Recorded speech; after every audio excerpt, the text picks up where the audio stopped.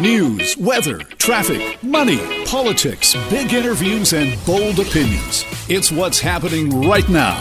This is Mornings with Simi. What is going on with the federal Green Party? An MP that crossed the floor and joined the Liberals, a leadership council that appears to be trying to oust the leader, and a leader who says she refuses to go and is firing back. To try and figure all this out, we're joined now by David Akin, our Global News chief political correspondent. David, thank you for joining us this morning. Yeah, thanks, Simi. And you know what? My title for Global is, quote, chief political correspondent. And after a year of vaccines and COVID, it's nice to talk a little backroom politics because my, oh my, we got all kinds of politics going on here with the Green Party. Yeah, no kidding. How did this all start? This started with the Israel-Hamas conflict, to be honest with you, and that got a lot of people in Canada, around the world, watched that conflict. It provoked a lot of strong opinions. The what I'd call the mainstream diplomatic opinion around Israel's allies in the West, this includes Canada, was that there was a general call for a ceasefire. Mm-hmm. There was a condemnation against the terrorist group Hamas for throwing rockets at civilians in Israel. And certainly there was criticism of Israel for what was perceived to be excessive violence as it responded to those attacks. So again, call for a ceasefire. Everybody put down tools that seemed to be the general, as I say, mainstream diplomatic response. And in fact, that was the response from the Green Party leader, Annamie Paul. That was a statement she issued essentially along those lines to condemn sort of both sides and the violence and call for a ceasefire. The MP that would eventually cross the floor, Fredericton's Janica Atwin, found that, as she said on social media, quote, totally inadequate. And Janica Atwin went on to say, there are not two sides in this conflict. There's only one victim. It's the Palestinians. And then she used the phrase apartheid in connection with Israel. And that is a phrase that deeply offends many Jewish groups. And I would say most parliamentarians here in Ottawa, that is an inappropriate term to use. And at that point, Annamie Paul's, one of Annamie Paul's advisors, a guy named Noah Zatzman, Noah took offense to that on social media as well. And though he didn't mention Janica Atwin by name, he vowed to defeat MPs like that who were taking such an anti-Israel stand. Janica, I guess, felt under threat about that, and that would eventually lead to her leaving and joining the Liberals. At that point, there was a lot of cries from Green Party members, from Green Party councillors, and from Elizabeth May and Paul Manley that Annamie Paul had really got to rein in this advisor. No, you can't have a political staffer working to defeat one of your own MPs. She did not do that. And so on Tuesday night, the governing council of the Greens did pass a motion, narrowly voted, just 5 votes to 4, to say to Annamie Paul, the leader, listen, Ms. Paul, you either publicly rebuke that advisor or you're going to face a non-confidence vote on July the 20th, and that would be the first step to basically booting you from your job. Okay, now I mentioned it was a 5-4 vote. Yeah. Any vote on non-confidence, that needs a 3/4 majority. There will be 12 voters on July 20th, so you need 9 votes to kick her out. And remember, on Tuesday night, she only got 5-4. It was only 5 votes, and 4 people stood with her. So I think Annamie Paul yesterday, among other things, she took a look at the numbers on the council, and she said, to heck with that. I'm the leader. I am not going to, she said, bow down. I am not going to be, quote, brought to heel. She also reminded everybody, and of course, if you haven't seen her, Annamie Paul is the first elected black female leader in our country. She's the first elected Jewish leader in our country. And, Jewish female leader. Don't want to leave out David Lewis of the NDP there. But, nonetheless, she's saying, wait a minute, there was, one rule for Elizabeth May when she was leader. And now all of a sudden you want some different rules when I'm the leader? And she's saying, to heck with that. She didn't ask for special accommodation and she's not going to accept any. And she's basically said, this was a move by 5 councillors on their way out. And indeed, this is the other complex thing in this story. As I mentioned, there's 12 voters on that council in July. Well, there's actually 18 positions on the council, but 5 are vacant, and the other one is Annamie Paul's. So, and there's elections underway right now for the vast majority of the rest of the council. So you've got essentially a lame duck governing council with 5 vacancies, with an interim president even, and an interim executive leader trying to unseat the leader who was just elected by the membership, not even 12 months ago. There's a changing of the guard happening here for sure. And I can say also too, I know this is important, that people might have been wondering where Elizabeth May was in all this, because she is such a figure. She had some surgery this week. She needed some joints replaced. It's nothing serious. She's going to be fine. But so she's sort of, right now, literally on the sideline. But Annamie Paul said yesterday that this attempt by these 5 counselors, they tabled a letter that was discussed, essentially a charge sheet, allegations. And Annamie Paul says that Elizabeth May and Nanaimo's Paul Manly, the 2 Green MPs still in the House, were offended deeply by this charge sheet. They believed it was racist and sexist, and they rejected this charge sheet. And again, that's not to say I think all things are, my sense is things are not yet all patched up between Annamie Paul, Elizabeth May, and Paul Manly. There's still, I think, work to do there, but it doesn't look like, my sense is neither Elizabeth May nor Paul Manly are certainly leading any push to get rid of the leader, but there's definitely some who want to get rid of the Green Party leader. Right. So there you go, Siri. I hope you were taking notes. It's a bit complex. It is. And, I'm trying to still wrap my head around all of this, because this seemed to have started with Jenica Atwin's defection to the Liberals. And then when she got to the Liberals, she essentially disavowed those comments that had caused all the problem in the Green Party to begin with. You're right. Remember I said she used that phrase apartheid. Yeah. And she, on one side only. And she did try to walk back those statements, and she gets into the Liberal caucus, and there are, for one thing, the Liberals generally revere a former Montreal MP, a former Justice Minister, Irwin Cotler. Irwin Cotler, Jewish. He's led the charge for human rights, and he's a law professor. He's spoken in the House of Commons eloquently several times, denouncing those who would use this, what some call anti-Semitic, anti-Israel term apartheid. And here's Jenica Atwin. And believe me, there were a lot of Liberals going, she's got to sit in that caucus and explain, what she was meaning. So I guess she decided that she hadn't really thought things through. And I can tell you, I've been talking to Green Party insiders all week, even before, last couple of weeks, even before Atwin left.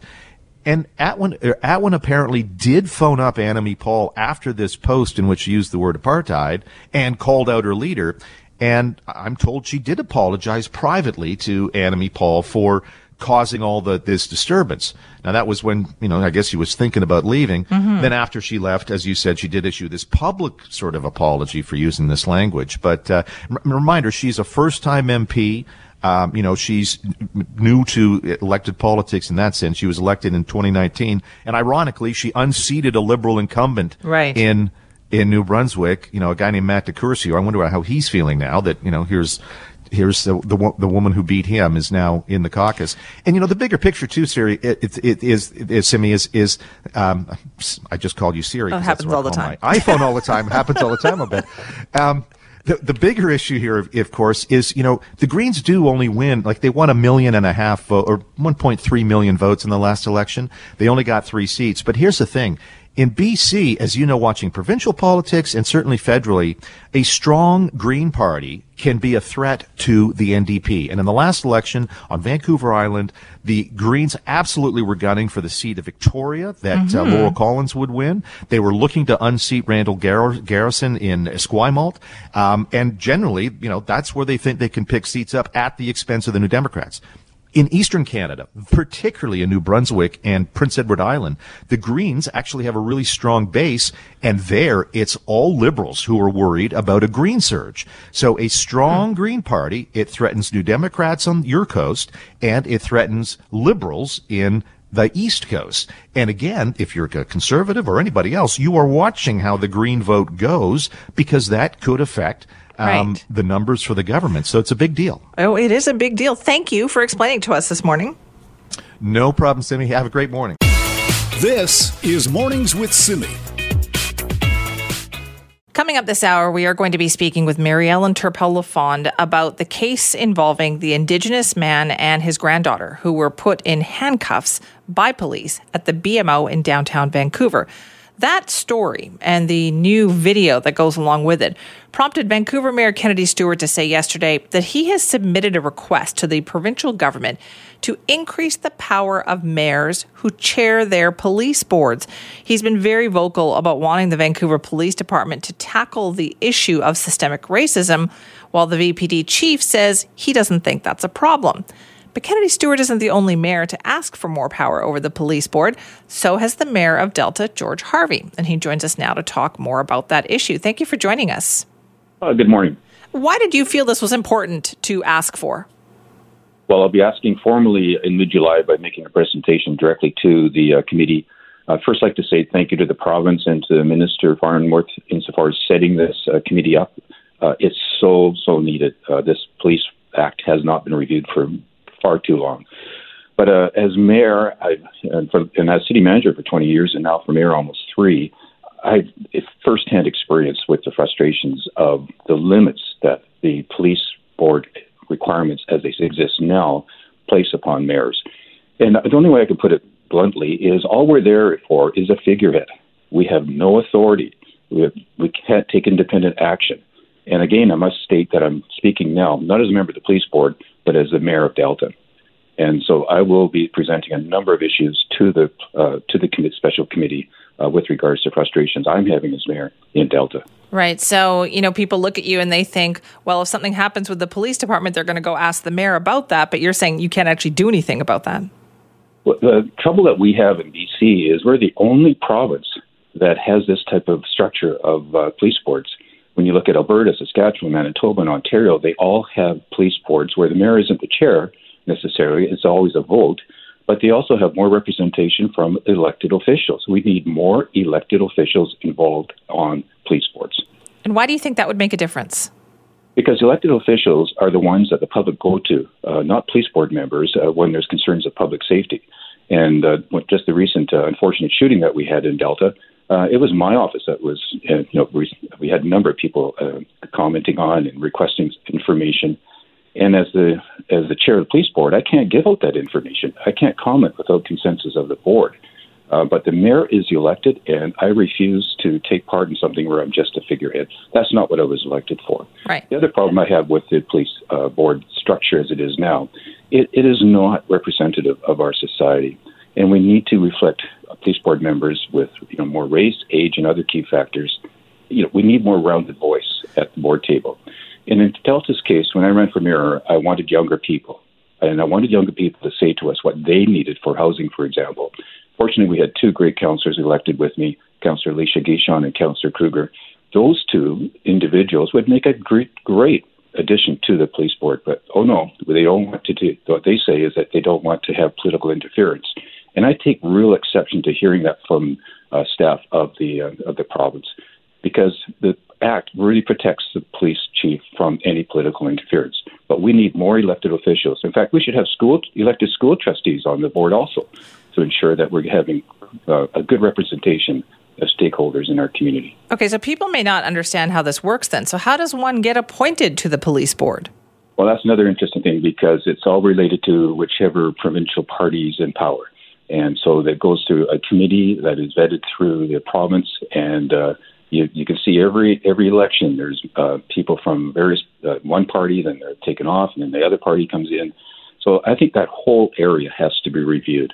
But I must say, the police board members in Delta are a very hardworking, very dedicated group. And this isn't about them. This is about ensuring that we can have a reform to the Police Act to ensure that there's more accountability. And again, I really emphasize we need elected officials. We're elected. We're elected from people of Delta in our case.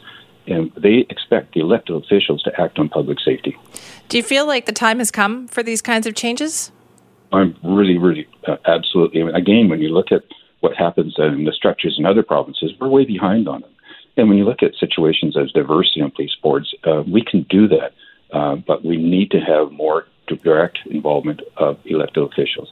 And again, I emphasize again the school situations with various councils asking for removal of school officers, police officers in schools. And we need the representation from elected officials of trustees on police boards too. They have a very, very important role to play. Have you spoken to other mayors who do have police forces in their jurisdiction? I've spoken casually to them, yes, and of course we work very closely as a Mayor's Council and a Metro Board of Vancouver and TransLink, and it's all recognized that no matter how good you may want to manage as a mayor, you're always at times going to be in conflict, and I found that the last couple of years. Yeah, it's difficult, isn't it? Because, you're asking for more oversight over the police department. That may be difficult for the police department to take because they're thinking, well, wait a minute, what's going on here? I don't want to have more people telling me what to do. I disagree with that because the relationship I have with our police chief is very positive. What the police chiefs and our good police officers are looking for is solid governance from the police board and good representation. They don't want to be seen as in conflict, but we can use our city resources much more efficiently by having more involvement and more people on the police boards allowed through the government. Again, I'm really emphasizing and very strongly say that we need more elected officials as other provinces have now. If it works in the rest of Canada, Why wouldn't it work in BC? Mayor Harvey, do you think people are surprised to even find out the system is set up the way that it is? Well, I've had a number of emails where I said, sorry, I can't comment on this, and this is why, and I point out the information that's online in the Police Act and the Police Chair Handbook, and then say, well, I didn't realize that. And so people are surprised. People expect the mayor to be front and center and make a difference. And that's why I ran for office. I want to make a difference. But in this case, I refuse just to go and be a figurehead. Okay, so what are the next steps here? Next steps for me is continuing lobbying on this, and I'll be presenting to the special committee on mid-July, and I'll be having the police chief attend with me, and moving forward and trying to do the best we can to ensure that there's changes to the Act. It's time. Yeah, I look forward to hearing more about this. Thank you for your time. Anytime. Thank you, and have a great day. You too. That's George Harvey, the mayor of Delta. He'll be making some presentations to the committee in Victoria that is looking after changes to the Police Act. They're in the process of reviewing the Police Act.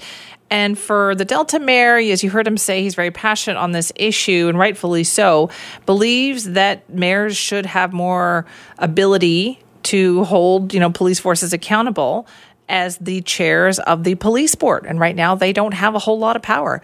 It's a pretty much a figurehead role, as he pointed out. And also, is it time for us to have more elected representation on a police board so that they can actually bring up some issues and there's accountability there, too? If you want to weigh in, Simi at cknw.com. Certainly a very interesting issue there that seems to keep coming up recently.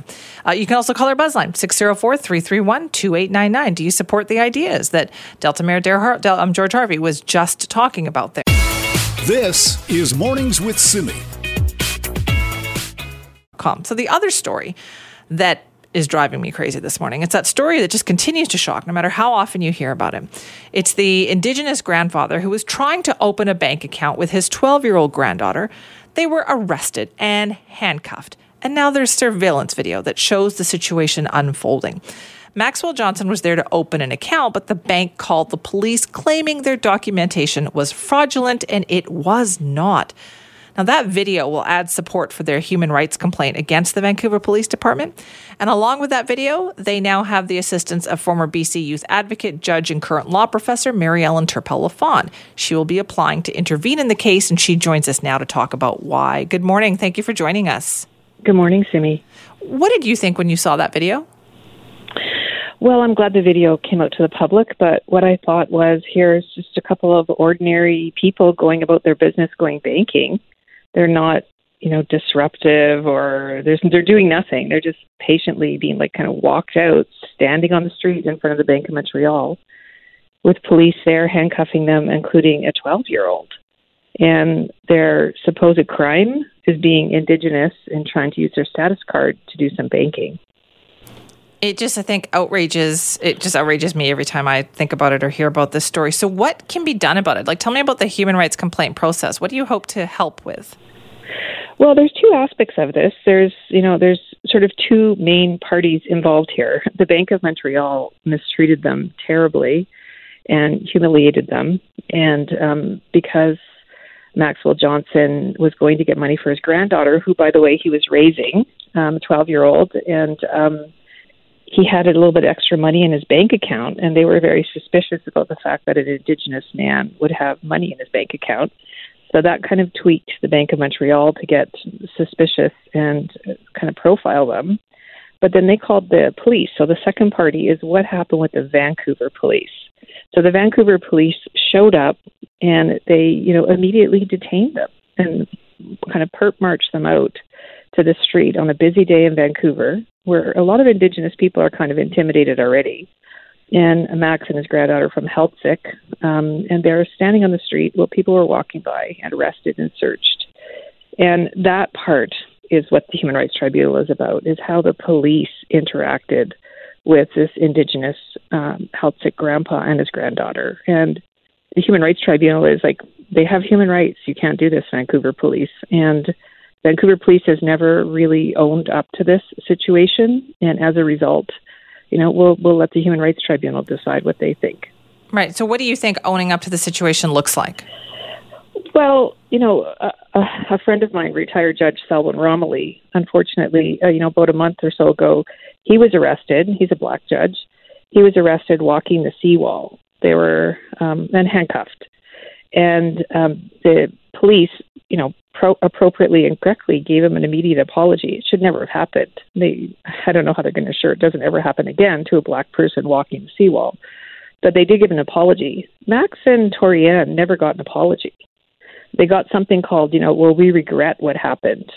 And that's not good enough. And inside the Vancouver police, between the police board, the chair of the board, who's the mayor, the rank and file officers, I don't think they can figure out what they think of the situation. And for the most part, they've said there's nothing wrong with it. And that's the problem. Yeah, I don't understand that. Since when do police officers show up because the bank thinks that there's too much money in a bank account? Like, since that could happen every day to all sorts of people. The police don't show up and arrest people every single time. Yeah, and I think the other part of it is, what were they doing? They were simply using their Indian status card, which is government-issued identification, to do some banking. A lot of First Nations people only have that status card because they get issued in communities. It's not like we have a passport office, in Healthick. So they use the status card, and it's something that's like protected. It's like very high quality. If you see it, it looks like any kind of government identification. But that profiled them and that targeted them. And a lot of Indigenous people, have shame even having to use that status card because, as we've learned a lot recently around residential schools and other policies, this is a humiliating thing that you kind of have to have with you, but it's the only identification you have. Mm-hmm. And so the Vancouver police should know this well. They've been engaging with Indigenous people for years in different ways. We've been through the Frank Paul inquiry. We've been through the Picton inquiry to talk about policing and engagement with the Indigenous community. But the Union of BC Indian Chiefs, and who are my client, and Grand Chief Stuart Phillip, he said very clearly yesterday, the party's over. We're not putting up with this anymore. And there will be zero tolerance for anti-Indigenous racism by the Vancouver Police Department. Well, thank you for your time on that this morning. Appreciate it. Thank you. This is Mornings with Simi. A Vancouver Scholarship Foundation has just informed its recipients, 112 BC's grade 12 students, of the good news that they have been accepted into a new cohort. And they're not going after the typical, and I put this in air quotes, awardees. We're going to find out more about that from our Raji Sohal this morning. Hi, Raji. Hi, Simi. I love this story so much. First of all, anyone getting a phone call with good news is amazing. But yes, 112 BC grade 12 students have just been awarded a Beatty Luminary Scholarship to go to university. It's worth $40,000. And yeah, like you said, normally scholarships go to the top performing percentile of students, right? But not this one. And that's what's super cool about it, because Luminaries specifically helps students who face some kind of an obstacle or barriers to accessing higher education. They have to demonstrate academic readiness. So they need to show that if they were at university, they could handle the course load and that kind of thing. So medium grades, but they don't have to be straight A students, which is fantastic. And their founder, Ryan Beatty, told me they specifically go after students who have faced some kind of adversity.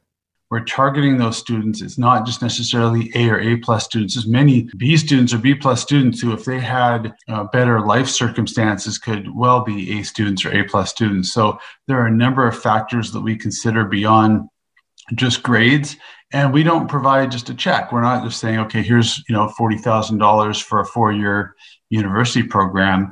We have full-time counselors for the Stay on Track program. So if a student has an issue, they call the office, we can help them. We have peer-to-peer supports. We've created, like in Young Presidents Organization, we have something called forums where these students get together and share their experiences, of their student life, and can build strength from each other. We have a mentorship program, so every student is paired with a mentor, so they have someone to guide them through life and answer questions and what have you. We're trying to provide a full complement of things to help students succeed. So it's not just here's a check and you're on your own. We have what can we do to consistently try to help the students achieve their highest potential. This is like a dream scholarship, Raji. What a great idea. Yeah, it really is. I mean, especially if a student has faced social adversity in some way, psychological adversity in some way, they need that extra help. They need more than just a check, right? And also, Simi, the top academic percentile gets a lot of financial help from scholarships easily, right? But people who fall just short of that, because of challenging life circumstances, they're often just totally forgotten. And where, in my mind, can potential scholarship money make a real difference? It's with these kinds of kids. So here's just some stats for you. 35% of the kids that have gotten this scholarship are the first in their family to pursue post-secondary education. Oh, I love and that. 75% of them are coming from single parent or legal guardian families. And what's different this year, this is super cool, is they're offering a cohort of support to single parents who are pursuing higher education. And I talked to one such recipient. She was just lovely to talk to. Her name's Nishani Rajkumar, and she left Sri Lanka in 1999 because of civil war. She literally could not continue her studies in accounting at university there. During that time, it was too dangerous. So she came to Canada. She had just become a single parent of an 8-year-old and a 5-year-old. And she devoted her life to volunteering in the community at her son's schools and stuff. And she was trying to improve her English so that she could eventually go back to school. And her son, Ethan, he won a BD scholarship. He's actually studying neuroscience at UBC with it. And he found out this year that they were offering scholarships to single moms. And he said to his mom, Nishani, hey, what do you think about this? Ethan said, Mom, they are introducing the single mother scholarship. So I thought, why I cannot try, right? Because I want to, I always want to do something for myself, right? So I just applied, and then I just think, if they don't give it to me, then that's okay too, right? Because Ethan already got the scholarship, but I cannot expect that I'm going to get the scholarship, right? So, but finally they just give. I'm really shocked, and until right now, it was like just like a dream. And then I asked them, "Are you sure?" Right? Because it's kind of like unbelievable to get the scholarship, and then I want to go to school and I finish, and I want to do something for my kids and the community. Okay, that's adorable, Raji, because you win a scholarship and you ask them, are you sure? This is a single mom who has tried so hard to make it work here, really wants to get back to school. And if it weren't for the scholarship, she just wouldn't have been able to, Simi. That is amazing. So how often do they do this? So it's every year. This year they got 450 eligible applications. So there's a huge demand, right? And only 112 of the students got it. So once a year, this year, they are hoping for a get-together to celebrate this fall with all the students in the cohort. Now that COVID restrictions are being lifted, they see it as a possibility. Oh, I love that. All right, Raji, thank you. Thanks, Simi. Oh, that's our Raji Soha with our great news story of the morning. This is Mornings with Simi. In less than an hour from now, we'll be hearing from Education Minister Jennifer Whiteside and Dr. Bonnie Henry and others talking about the planning for getting back to school in September. I know school year's not quite fully over for this year yet, but I think it's a year that a lot of people involved in the school system, including students and teachers, would like to put behind them. We know that on September 7th, that should be about stage 4 of our reopening plan, where things mostly look like they're back to normal. So does that mean the same thing for schools? And what would people who are in the system like to see this September? Joining us now is Matt Westfall from the Surrey Teachers Association. He's the president. Matt, thanks for being back with us. Thank you for having me, Tim. First off, we were speaking with Jordan Tinney the other day about the improvement in Surrey schools. What's it been like for you? Are things very different these days? Things are very different because we've had days, quite a few days, where there's been no exposures, no notices whatsoever. So that's a very welcome change after what this year has been like. I can imagine, yeah. So looking ahead to September, what are you hoping to hear this morning? Well, we've learned an awful lot about the virus this year and also about how things work in schools. And what we're looking for is a plan that doesn't just seek to return everything to normal, because this pandemic will not be done in September. Most students still will not be vaccinated. So there's still going to be need for enhanced safety measures. Okay, so first off, what kind of enhanced safety measures are you talking about? Well, one thing is cleaning, because one thing we've seen this year is the cleaning has made a difference. Like elementary schools previously typically would not have a daytime custodian, and now they have. But the concern is without additional funding for this, all that staffing is going to be cut back, and that's definitely not what we want to see. The government needs to come to the table with more money for cleaning. So how much do we know how much of an expense that has been? I don't know, but it's in the millions of dollars for Surrey, given our size. We have 130 sites. Right. So, okay, that would be a big thing if they could include that. What about masks? Masks are something we think are still going to have a role there. We're going to have to wait until it's closer to September to see whether they're mandatory or not. But at the very least, they should be provided, and funding is going to be needed for that. And another thing, since we know this is an airborne disease, is we need to complete the work of assessing the ventilation in all the schools to make sure that every classroom has proper ventilation, because that plays a critical role. Yeah, that's going to be, I've already had some emails from teachers on that too. Now, Matt, you mentioned that you don't think most students are going to be vaccinated, but the rates show us that, 12 and up, they are definitely getting vaccinated. Absolutely. And that's a really welcome thing. I'm glad to see young people are really embracing this.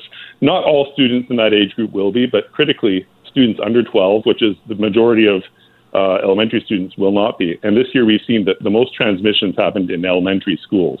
So there's still going to be a concern because young kids can still get COVID, can still spread it. Right. Okay. So do you think they're ready to have that discussion about masks, though? I also heard from some teachers who said they're kind of done with the whole mask thing. Yeah, I mean, no one likes them. And that's why we think at the very least they have to be provided and there has to be that option. I think it's going to have to depend on what the actual conditions are in particular places, whether they have to be mandatory again or not. And we would like to see a plan that has more flexibility than last year's plan did to adjust for local conditions. Right. I guess a lot of this, what it sounds like to me is, Matt, like we just need to continue on with constant monitoring. Yes, absolutely. I mean, we can't just let our guard down completely, because other countries have shown that their rates can go down, then they can come back up. So we just want to make sure that doesn't happen here. What's it been like for you, like just trying to teach this year? What have you heard from other teachers? Teachers have found this an extremely difficult year, particularly in Surrey, given our numbers, because there's a number of schools where they've had exposure notices every 2 or 3 days all year until this month. So that has really worn people down. Everyone working in the school system and all the students, too, are exhausted. And so I think people are ready for this year to be done and hoping for a better one next year for sure. Right. Do you think more activities could be a part of that? I think for kids, it's important to get them back to as much of a regular school life as possible. As much as possible, as long as we can do it safely. So there's always that caveat. But definitely students have really missed out on all kinds of activities this year. And so as much as can be done safely, we would like those to come back. Okay, so then what is your message to the government? I know there's been a lot of input in this plan. They've got parent advisory councils, BCTF, school trustees. What is the absolute thing that you want them to remember? The absolute thing we want them to remember is that we are still going to need enhanced safety measures. It can't just go back to the way it was pre-pandemic. those measures cost money, and school districts have been, a lot of them have been facing deficits this year and had to make a lot of cuts.